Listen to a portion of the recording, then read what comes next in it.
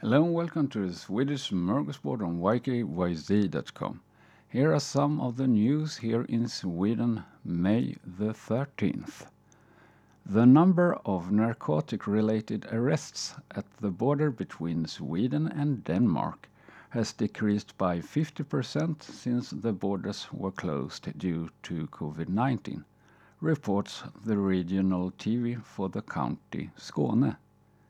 The number of burglaries has also gone down, according to Hem och Hyra.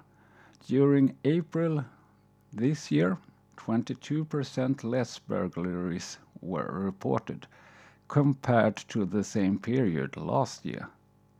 A number of Swedes who previously have lived in the United States have received a relief check. The Swedish newspaper Aftonbladet has been in contact with the IRS, who said that the money should be paid back, but did not go into the consequences for not doing so. Sources for this episode were omni.se and Aftonbladet. If you want to comment, you can do so on the YKYC platform or send me an email to thatbeardedswede@gmail.com. Bye for now.